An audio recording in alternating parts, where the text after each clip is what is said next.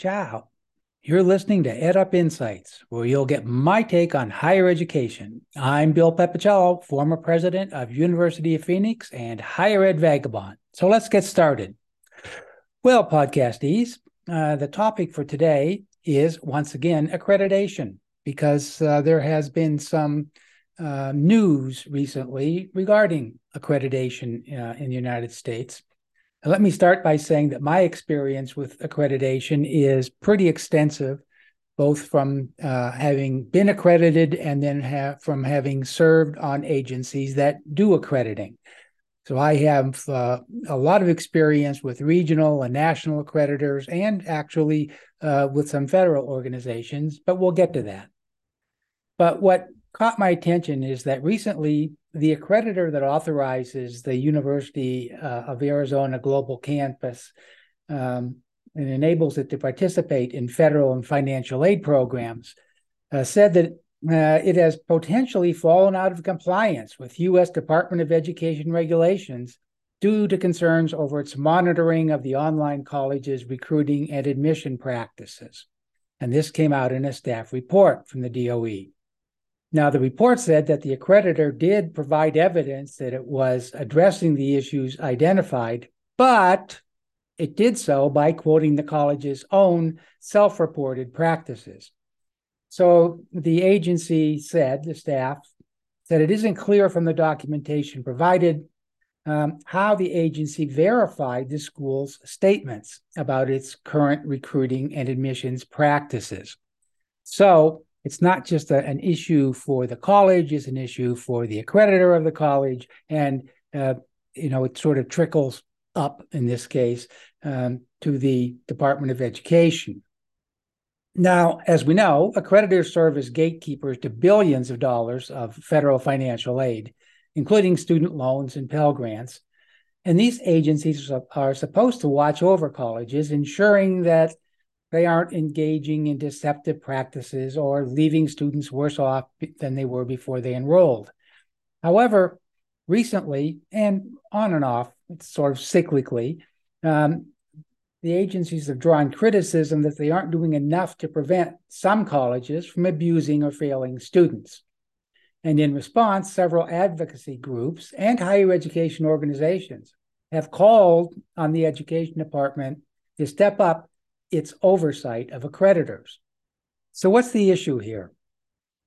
Well, accrediting agencies are charged by the Higher Education Act, which is federal legislation, with ensuring the quality of our colleges, and they've been doing it for over 70 years. Now, in all this time, millions and billions in taxpayer grants and subsidized loans have been paying for education whose value and utility are increasingly being called into question, if you're paying attention. And the real criticism here, from my point of view, is that the accrediting agencies are de facto arms of the government. Now, I served on the National Advisory Committee on Institutional Quality and Integrity, called NASICI, and it is a federal advisory board and advises the Department of Education on matters of accreditation, and in fact, basically accredits the accreditors, in a manner of speaking. So if accreditation is struggling, it must be the government's fault, right? Why not? Everything else is. We'll get back to that. So, but why is all this important? Well, because there's a pipeline from taxpayer money to institutions of higher education, to students' livelihoods and workforce development. It's a pipeline that's full of money and is expected to produce quality-enhancing results. So what's the problem there? Glad you asked. The Higher Education Act gives the Department of Education the power to make these agencies, the accreditors, do a better job or dismiss them from quality assurance business. Now, that being the case, accreditors ought to hold institutions to tough standards to save student careers and taxpayer dollars, right? Because before students can use federal financial aid to pay for a college must be accredited by one of the recognized accrediting agencies. And that means that if they're not accredited, that pipeline doesn't flow. So why do these agencies struggle so much? In a word, well, actually 4 words, multiple layers of oversight. First, accrediting agencies are paid to provide their accreditation services by the very institutions that they evaluate. And the personnel who perform accreditation visits for agencies are peer reviewers from sister institutions, and they rely on self-reporting by the colleges that they are evaluating. So these facts make the accreditation process suspect, some critics say. They may well be right. But then we go to the level of NASICI, which is another level. And this is a body which evaluates the standards of the accrediting bodies. Now, they then recommend to the Department of Education, who makes the final decision on accrediting bodies based on the reports from NASICI and its staff.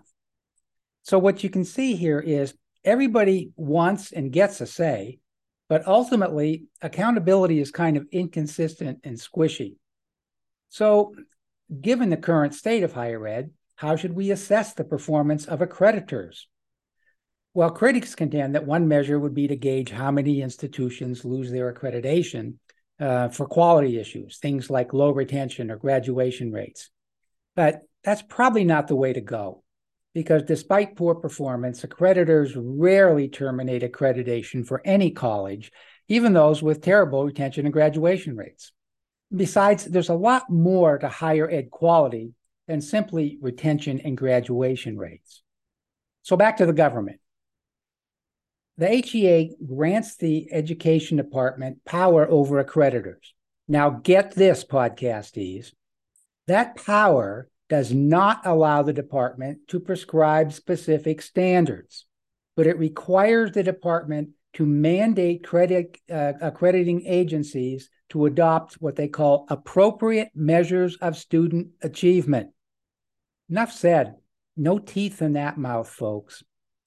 The Education Department could simply direct each accrediting agency to adopt objective standards, which must be met, explain how it will enforce those standards, and then explain to the department if it is not holding a particular institution to those standards. That would address the issue of institutions that do not bring students a return on investment. Just saying, folks. Okay, one other issue for accrediting bodies, and this is something else that has recently been in the news. There's a new survey that reveals that higher education accreditors have struggled to find and train members of the general public to sit on their governing boards, because each of the accreditors has a governing board composed of, again, insiders and hopefully outsiders. And they need to get outsiders because it's a federal law that they must do so. In the early 1990s, Congress rewrote the Higher Education Act, mandating that accreditors have to have public members on their boards. And this is intended to add an outsider perspective to the counterbalance the higher education officials that mostly comprise the boards. However, scrounging up public members can prove to be challenging because accreditors, by and large, do not pay public members for their work, which can actually be pretty intensive. And sometimes accrediting boards can meet for multiple days, for which public members may have to take time off from their jobs. Public members may also need to learn the intricacies of accreditors, try to find out how colleges meet certain financial governance and academic benchmarks. And, since accreditors serve as gatekeepers financial aid, this is a pretty heavy responsibility. Now, all of those roadblocks contribute to a limited pool of potential public members. And the Department of Education has indicated that it wants to take another look at the whole accreditation ecosystem and maybe see if they can't find some solutions to these problems. Well, here's a suggestion, folks. Privatize it. Whoa, yes. Remove the frequently redundant or contradictory levels of regulation with a single set of standards that are enforced consistently by a third-party agency. Oh, yeah, I know. Higher education is so very complex, and accreditation needs to address the many missions and sizes of institutions because it's just very hard to do. Well, here's a simple solution. Simply employ one set of standards that can be applied in different ways or at different levels, not different standards at each level. One set of standards that can be applied in various situations. Now, then you hire a staff and pay them to run the business of accreditation. Because if you don't think accreditation is a business, look at the amount of money that flows through it and for which it is accountable. And yes, you are hearing what I'm saying correctly. If what you think I'm saying is that I would suggest taking the whole process out of the hands of the government and of the accredited institutions themselves. There are plenty of people conversant with higher education who are not insiders, who would be willing to work for a third-party agency at a reasonable salary. So that means you'd have an independent agency that monitors and enforces standards and is accountable to the general public. Wow! Now, with that, just think about it. And then I'll ask you to tune in to the next exciting episode. Ciao.